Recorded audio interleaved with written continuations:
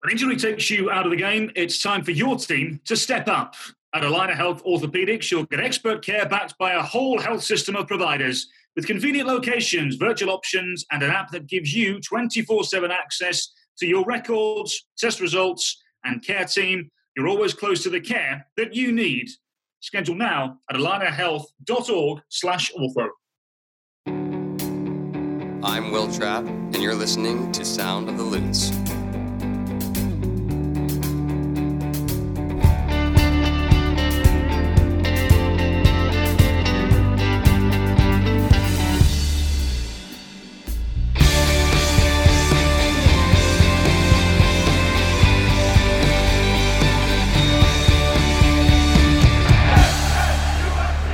Good morning, afternoon, or evening, depending on when this finds you. Welcome to the Sound of the Loons podcast, presented by Allina Health Orthopedics.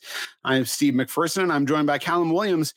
I actually have the same copy here because the same thing is true. As we enjoy an international break here before Minnesota United's next game on June 19th against FC Dallas, and their first game back at Allianz Field with just about full capacity against Austin FC. Very excited for that game. It'll be the Pride game. I've been doing some fun Pride stuff with some interviews. I talked to John Gallagher and Adrian Fox of the Grey Ducks.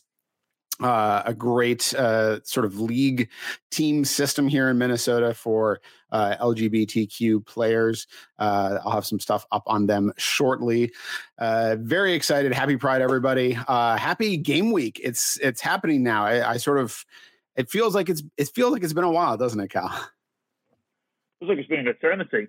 It's always the same, isn't it? And then I bet you when we actually start things again, Steve, it'll feel like, oh, well, actually, didn't we just do this? Especially with the consistent nature of games that are about to appear on the calendar as well. It's going to be Saturday, Wednesday for what will feel again like an eternity, I'm sure, which is okay. It's fine because it means Major League Soccer's back and we're okay with that. Yeah, it's I did look at the schedule coming up, and it's pretty packed. There's not a lot of breathing room for the rest of the season, so things are going to get pretty intense pretty quickly. For this international break, let's get some Euro 2020 updates. How have you been enjoying the Euro festivities, Cal? It's been great, Steve. That and the Copa America. It's been wonderful to watch, What I love, Steve, is that I actually think that we are extremely fortunate to live in this time zone because it's essentially soccer all day.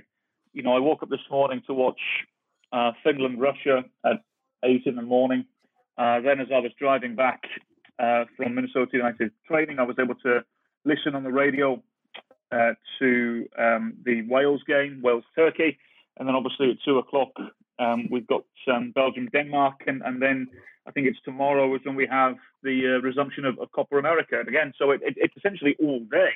So it's wonderful for a football nerd like myself. I can actually, whilst I'm working, have the games on in the background. It's wonderful. So it's been great, Steve. I love international football. It's just unlike anything else in sports. The only thing you can really compare it to is the Olympics. It just means so much because you're not just representing a certain portion of a country, you're representing the whole country. And it's the one time when a whole country can get together and actually agree on something, and I'll use the UK, for example.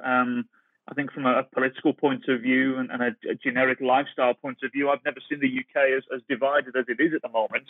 But there's one thing I know for sure that everybody will agree on, and that's the England national team. So it unites unlike anything else, international football. And it's been great to watch, Steve. It really has. And we're only just getting started as well. We've got another, 3.5 weeks left. It's going to be great. Yeah, it's crazy. I feel like I should reorganize my office because my TV is behind me there, and so I can't really have it on. When we're at the office, it's sort of like down at the end of the row of desks the way the office was set up previously. So it's like just sort of have it on. I don't have the greatest setup for watching while I'm at home, but maybe I should just go over to the couch. But then sitting on the couch quickly turns into lying on the couch, which quickly turns into cracking open a beer. Anyways, it goes from bad to worse. So sometimes it's better to just sit up straight. Obviously, the biggest, one of the biggest stories coming out of the weekend was Christian Eriksen, who had a tremendously scary moment on the pitch for Denmark against Finland, suffering a cardiac arrest and apparently dying for a minute or so until he was revived. Obviously a scary moment for everybody who was there. And then, the decision was made to continue the game that day. There's been some stuff that's come out about, it wasn't totally in the players' hands. There's like the tournament is scheduled very tightly. You need a certain amount of time between games. If you start postponing games, you run into trouble. But what did you think about that decision to continue the game, just sort of after it being suspended for a little while? It seems, I mean, I don't know what you do. It's tough when you've got a tournament like that and a lot of games on the docket. But continuing as a player when you've just essentially seen one of your teammates die and and then be taken away to the hospital. He was conscious by the time he was leaving, but man, scary, really hard to go back to playing in that situation, I think. I was stunned, Steve, when I saw the tweet come through from UEFA that the game was going to be played later that day. I couldn't believe it. And the initial information that everybody was given was that the players have agreed to do it. Look, we don't know if that's the case. There's been a ton of reports suggesting that UEFA gave them 3 options, and none of those options seem to suggest any sort of empathy or humility. That there didn't seem to be anything there, which, like I said, look, we can only speculate really because we've seen the same reports as I'm sure everybody listening and watching this has as well. And all I can say, Steve, is that if it is true and UEFA said, we're going to award Finland a 3-0 win if you don't play, which is sort of semi-standard. But I think in this situation, I don't think it would have hurt anybody to play the game the next day, the next morning or something. I understand that fans have made their way there and there would have been an issue with that, I'm sure. But when I retuned in to the, essentially those couple of minutes before half time for the second go around of the game, I thought what was so obvious is that there were still players in shock. And the world feed cameras were showing Denmark players warming up that were still in tears. To me, the whole situation again is in big bold letters that as much as we love this game, as much as sport brings us, there's more to life than this. And that was a very extreme moment. And we don't know how players are going to react individually. Some of them may very well need some counselling after that. You just don't know because, as you said, you essentially saw what I'm going to assume is a close friend to a lot of those players essentially come close to death. And I'll be honest, Steve, I was really, really worried when I was sitting at home watching it. When first of all, a wonderful solidarity from the Danish players to surround Christian Eriksen, so the cameras couldn't get the shots, and I think that the world feed cameras showed a little bit too much anyway, in my opinion. But I think I'll be honest, Steve, I was really, really concerned when the towels or flags or whatever was used as barriers came up alongside Christian Eriksen.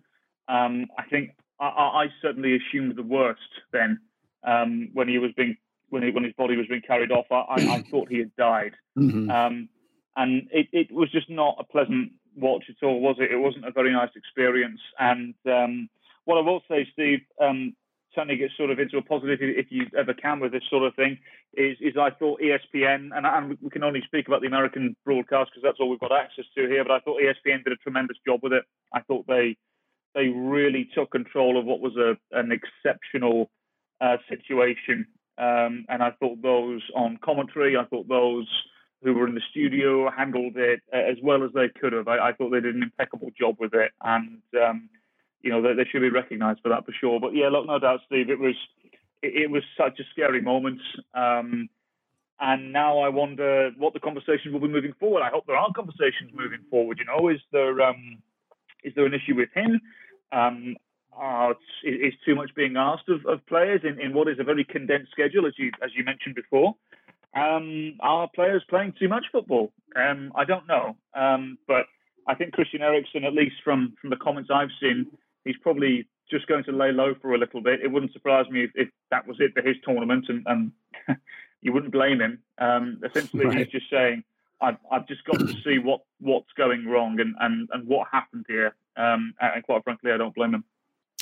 Yeah, I mean, I hope that there's conversations about, how to handle this in the future, right? If this is the kind of thing where they were sort of making stuff up as they went, and this question of, well, you can either, as you said, if there's some reason to stop play and then the one team can't continue, you can say, well, it's a 3-0 loss, and that's sort of the standard. But this is a very unstandard kind of situation. So I think those kind of things have to be ironed out to where there is some kind of protocol for it. It seems like you should be able to figure out if there's a life-threatening situation with a player during a game, this is how we're going to proceed from this point. And it's tough, like stuff around. I don't know Christian Eriksen's particulars. Obviously, he's a fit young man. He's 29, not the kind of person you would imagine having a heart attack, but heart stuff can be really tricky. My dad has struggled with that. He's older now, and he's struggled with sort of AFib stuff and irregular heartbeats and things like that. And it can be really hard to track down and really hard to remedy and to know for sure you're doing the right thing. And it's one of those situations where a conservative approach is probably better. I hope we don't see Christian Eriksen again in this tournament. He should just lay low. So let's talk a little bit about the other side, Finland, who obviously played in that game. I know, obviously there's a lot that was going on, but we do have two people close to home, Robin Lod and Jukka Raitala, who played in that game and looked pretty good. Jukka in particular had some really nice play as a fullback. I guess I'll start just by asking, do you think we're going to see him in that fullback role for Minnesota United this season? He obviously has played center back so far. Bakaye Dibassy has now returned from injury. Obviously, players are going to go in and out. There's injuries. There's international play. There's the compressed schedule. Do you think we'll see Raitala at fullback at some point? I think we'll see Jukka Raitala at fullback. Absolutely, at the season, once the season starts up and he's available again. He's comfortable on both feet. I think traditionally more of a left-footed player, but he can clearly play with the right. We saw today in the Finland game, he provided the cross for the first goal that the Finns scored that was ultimately offside, which is a shame. But I think Raitala is a player that gives you a lot. He can play across the back line, and obviously he's been asked a lot. He's always going to start higher at the field, Steve, in a 5-man back line because they're essentially playing wing back then. It's not quite full back. So he's always going to be his starting positions anyway, is always going to be a little higher up the field. That's not necessarily the case with Minnesota United, who tend to play a traditional 4 at the back. But I think we'll see him there at some stage, because as you mentioned, it's a very, very busy season. There are going to be times when players need a rest. There are going to be times when players pick up little injuries here and there. I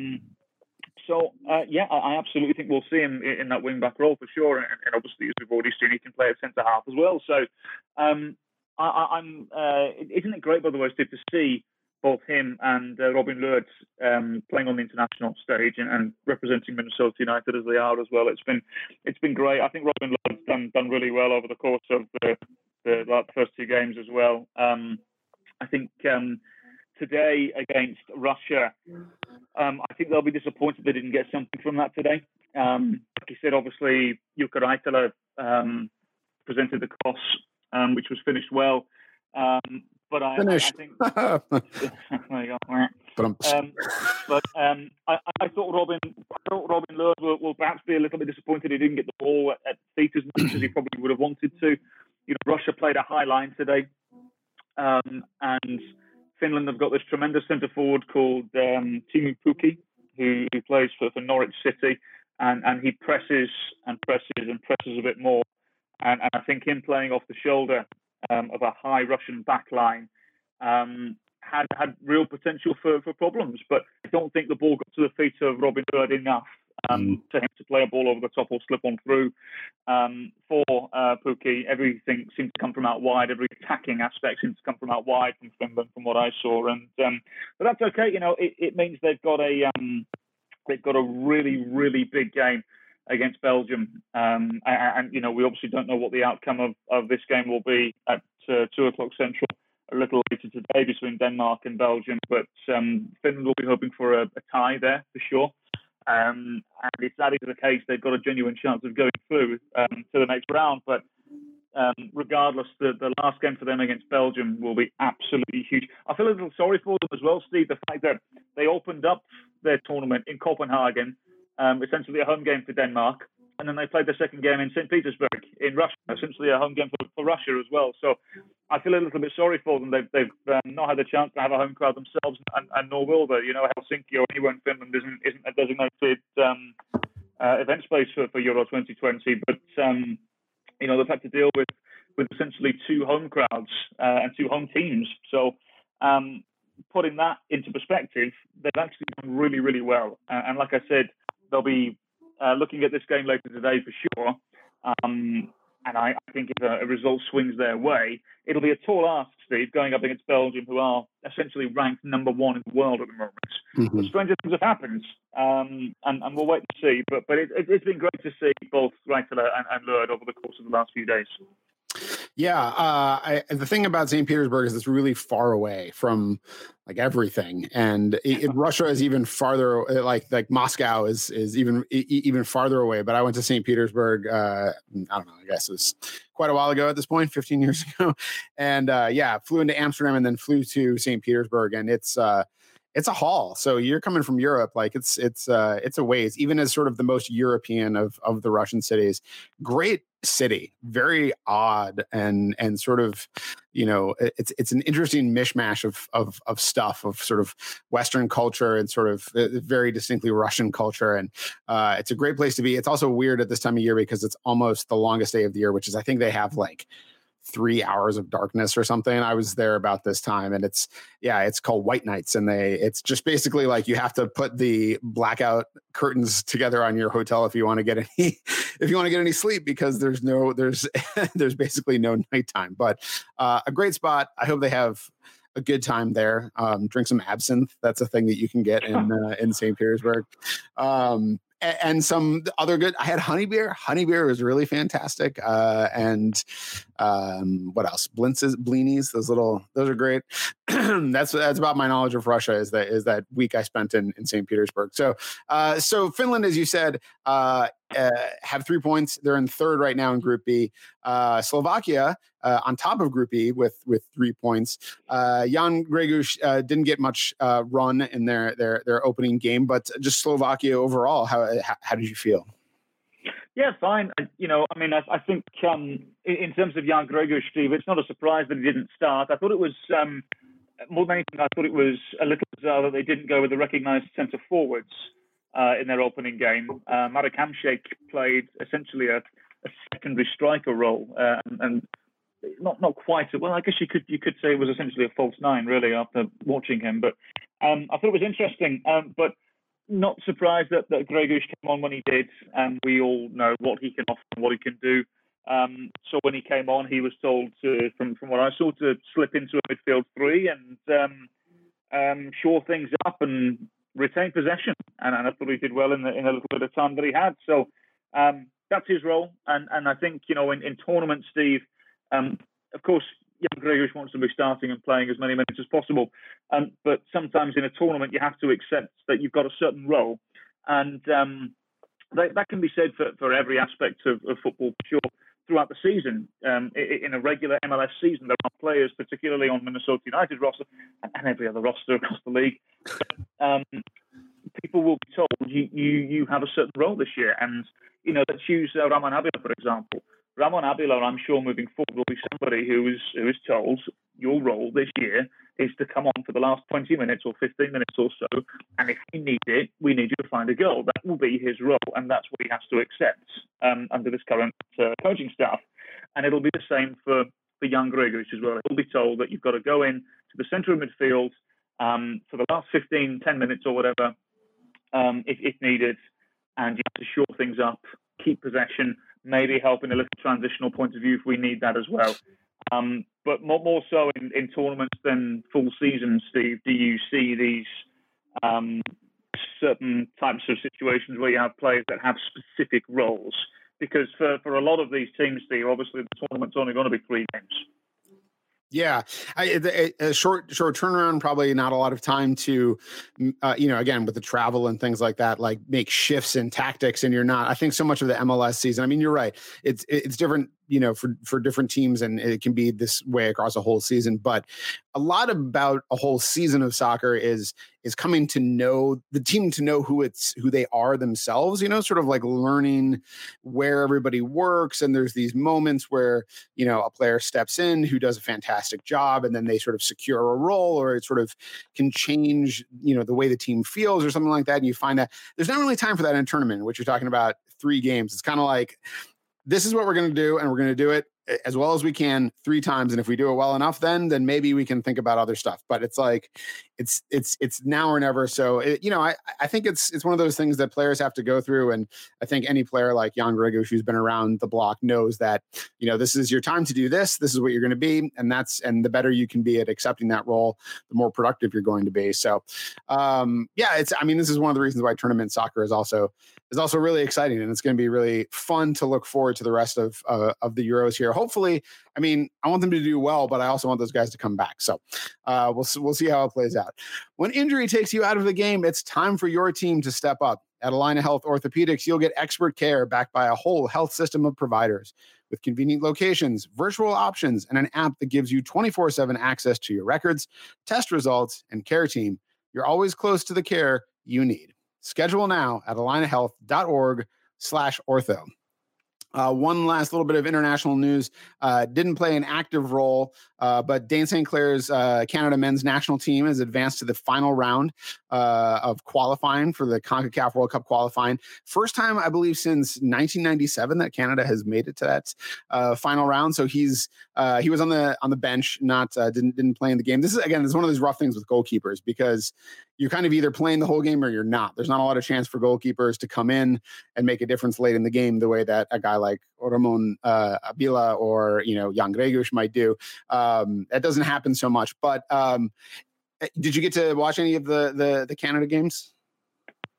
Yeah, I actually watched all of the game against Haiti last night, the 3-0 victory. It was about as convincing as they come. There was perhaps one of the most horrendous piece of goalkeeping I think I've ever seen, Steve. For those who are watching, listening, if you haven't had the chance yet, I recommend you go and have a look online somewhere on social media, whatever, it'll be there.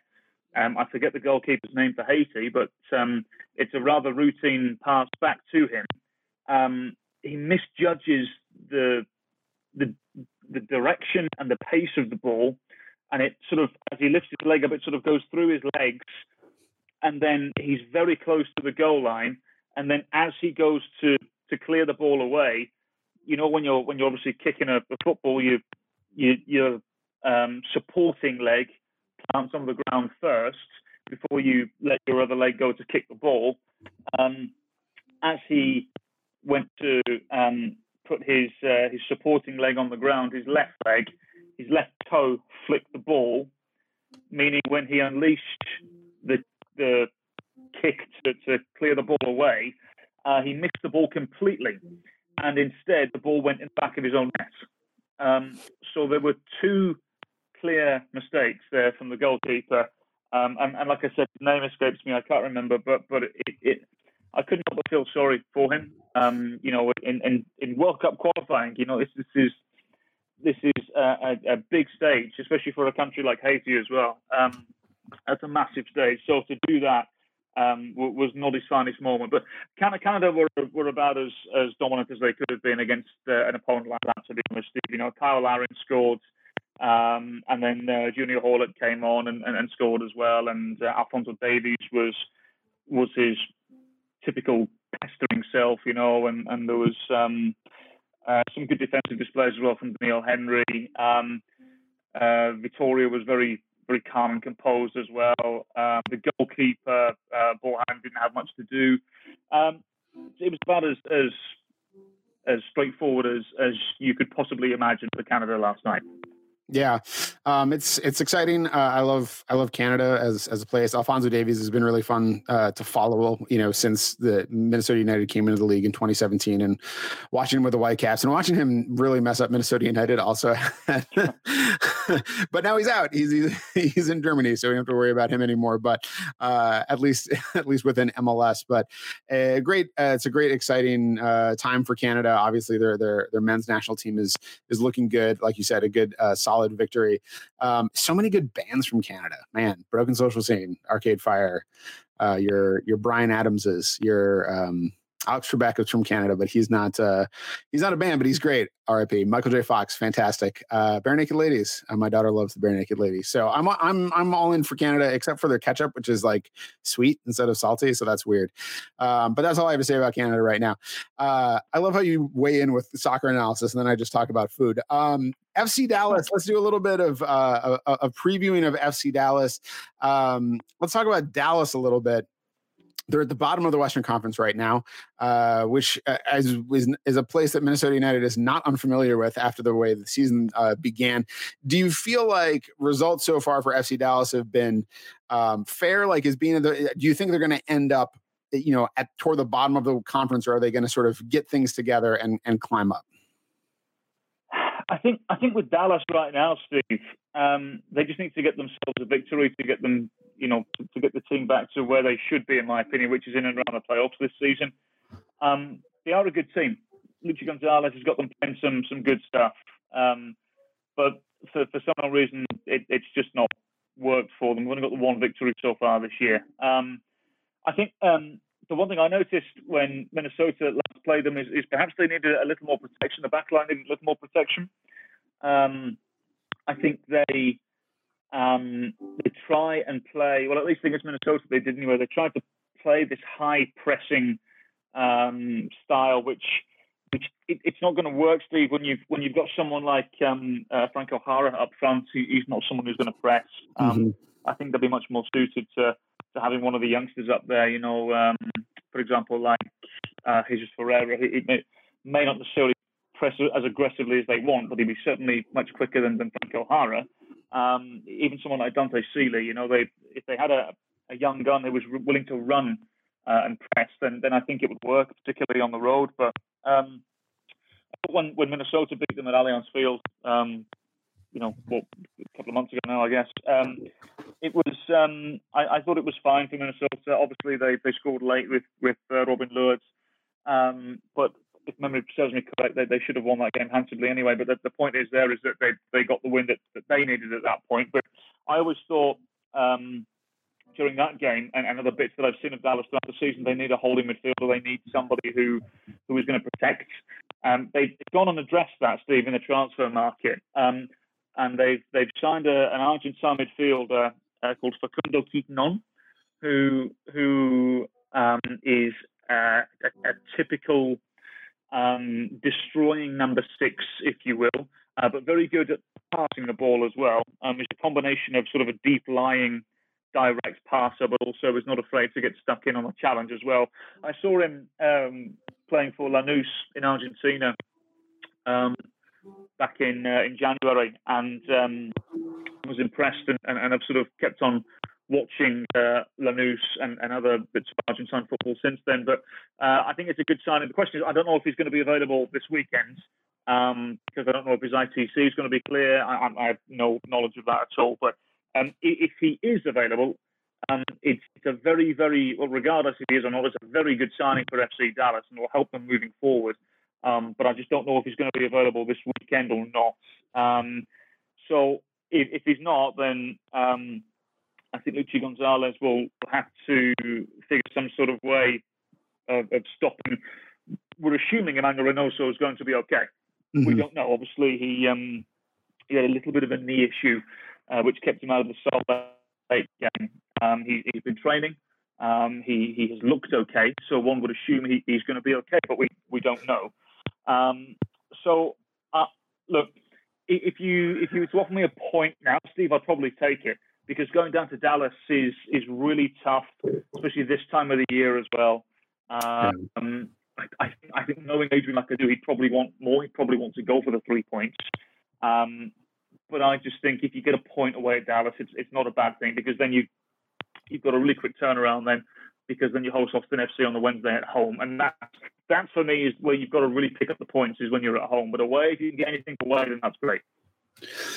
Yeah, I mean, it's as far as Dallas, the Loons have never gotten a point at Toyota Stadium. Have lost one game at home, won 5 at home, but lost 4 there. So if you can get a point, that would be a win, in the sense of you got to walk before you can run. And I agree with you that as far as Austin FC, especially an Austin FC team that's an expansion side that beat you earlier this season at home during sort of that streak of ignominy that started the ignominy. It's like Igno, Minnesota. Anyways, I'm already making puns in my mind for this one. Anyways, to get back good against Austin after they beat you, that would be a big accomplishment. So, and I think one that would help give the team that feel of turning it around and getting back on that, the way that they expected to be playing when the season began, which obviously wasn't the case, but has gotten better so far in the last several games. What kind of lineup shifts do you see, presuming unavailability for Lod, Raitala, and Jan Gregush? Imagine Reynoso is healthy and he can play. How do you see, Adrian adapting given some of those absences? I think it's a fairly obvious lineup if Reynoso is available, Steve. I think. Oh, you were talking, but I've lost you. I can't. What happened? I think Cal's computer is about to crash. Well, he's going to keep talking. I'm going to say what I think, and then maybe it'll be what he thinks, which I'm imagining he can give me the thumbs up if I'm right about this. Okay, he's going to come back. My thought, I was sort of like hashing this out in my head a little bit, and I imagine you get Adrien Hunou up front, hopefully for the whole game, but again, with that knowledge that Ramon Avila could come in if you need a goal down the stretch. You put Franco Fragapane, who is hopefully available now, finally, out left. You put Reynoso in the middle of that, attacking those midfield 3. You put Ethan Finlay on the right side, which is where Ethan always has played and likes to be. And without Lod, he's a fantastic option there. For that double pivot, Trapp has played every minute of the season so far, so I would expect nothing less than him coming in into that double pivot alongside Hassani Dotson. I mean, I know that Dotson is a player that Adrian Heath loves. Just signed him to a new 3-year contract, which is exciting. Again, as Cal has frequently said, he could be on the move eventually. He has that kind of potential, Cal feels. I know, but it nonetheless means that Hassani is going to be here and be a player for Minnesota United, which is fantastic. And again, Heath looks for every opportunity to get him into the team. So it seems like Trapp and Dotson together is a no-brainer. And then you've got Chase Gasper out wide at left. He's also played every minute so far of the season, which is tremendously exciting. And then Bakaye Dibassy is coming back. He was back in the last game and looked good. Michael Boxall, another guy who's played every minute so far. And you put Ramon Metanier on the right. And I think that's a pretty solid lineup. Obviously, Tyler Miller in goal at this point. He was doing really well. I had not realized this. I mean, I knew he had stepped in and then led the goalkeeper. It had been the goalkeeper for the last couple games as a shift, which Adrian again sort of emphasized. This is not, a referendum on Dane St. Clair or his abilities or anything like that. It's just sometimes you need someone to change up how things are going. And sometimes the easiest way to do that is change your goalkeeper, sort of change the way things are going in the back line. Tyler Miller stepped in and done a fantastic job. He has, I think he's the leader in the save percentage right now. And that's no mean feat in the time that he's been playing. He's looked really good. So Oh, and Cal's back. Can we hear you now? Have you got me now? There we go. Okay. Can you hear me now? I got you. Okay, so did you hear it? That's all right. You didn't hear any of my lineup predictions, I presume. So no. Briefly, what is your lineup? We'll see if it's like this is like a secret quiz show game where like you don't know what it's like the Newlywed Game. You don't know what my answers were. All right, what's your lineup front to back? So against Dallas, my lineup, providing Reynoso is okay, would be fairly simplistic, really, Steve. And you'd have Miller in goal. It'd be Metenier, Boxall, Dibasi, and Gasper across the back line. It would be Trapp and Dotson in the centre of midfields, with Hansen, Reynoso, Fragapane behind Unu. Okay, that was pretty. That's okay. Yeah, that's right. That's close. Ethan Finlay is not fully healthy yet, is he? I don't think so. But Okay. I don't know, actually. He was training today, so I'm not sure. I know he was training sort of separately, and I think he'd been sort of working his way back. So I had said Fragapane, Reynoso, Finlay, if Finlay was ready. But Nico also looked fantastic in that last game. So, I certainly don't hate it. Do you think Nico is on the left and Fragapane is on the right, or do they switch? No, vice versa. And Okay. I think, to be honest, Steve, they'll probably interchange anyway throughout the game, depending on the situation. But I think Nico Hansen is deserving of the opportunity to start from the get-go. He's been great in training. He is obviously working his way back from an injury, and as soon as he got himself fit and ready to go again after a wonderful pre-season, he's been great in training, and obviously came on in the last game against Salt Lake and scored. I know it was fortuitous, the goal for him, but he's still, the stats don't lie. He scored. And I think he's deserving of a start from the get-go, Steve. So I would go with Hansen on the right. I would go with Fragapane on the left, because Fragapane is much more of an inverted winger. Mm-hmm. And then I would let Reynoso do whatever Reynoso wants to do. Just give him the ball and see what happens. But the interesting thing, though, Steve, whilst we're talking about this, is Adrien Hunou. I'm interested to see again how he operates, because I think against Salt Lake he was. And I don't know this, I'm just from my perception and from what I saw, he was asked to remain high up the field, which is not a surprise, particularly with the way that the coaching staff want this team to play. But actually, I wonder moving forward, do we see him operate as much more of a shadow striker and as a false nine?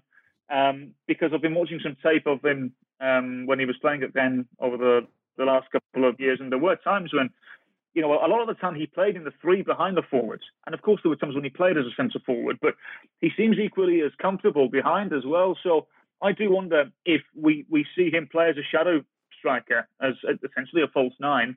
And if you were to have him and Reynoso continuously swap, technical term, by the way, swap. Yes. If that's the case, I think that would cause chaos. So we'll wait and see. It obviously depends on who they go up against.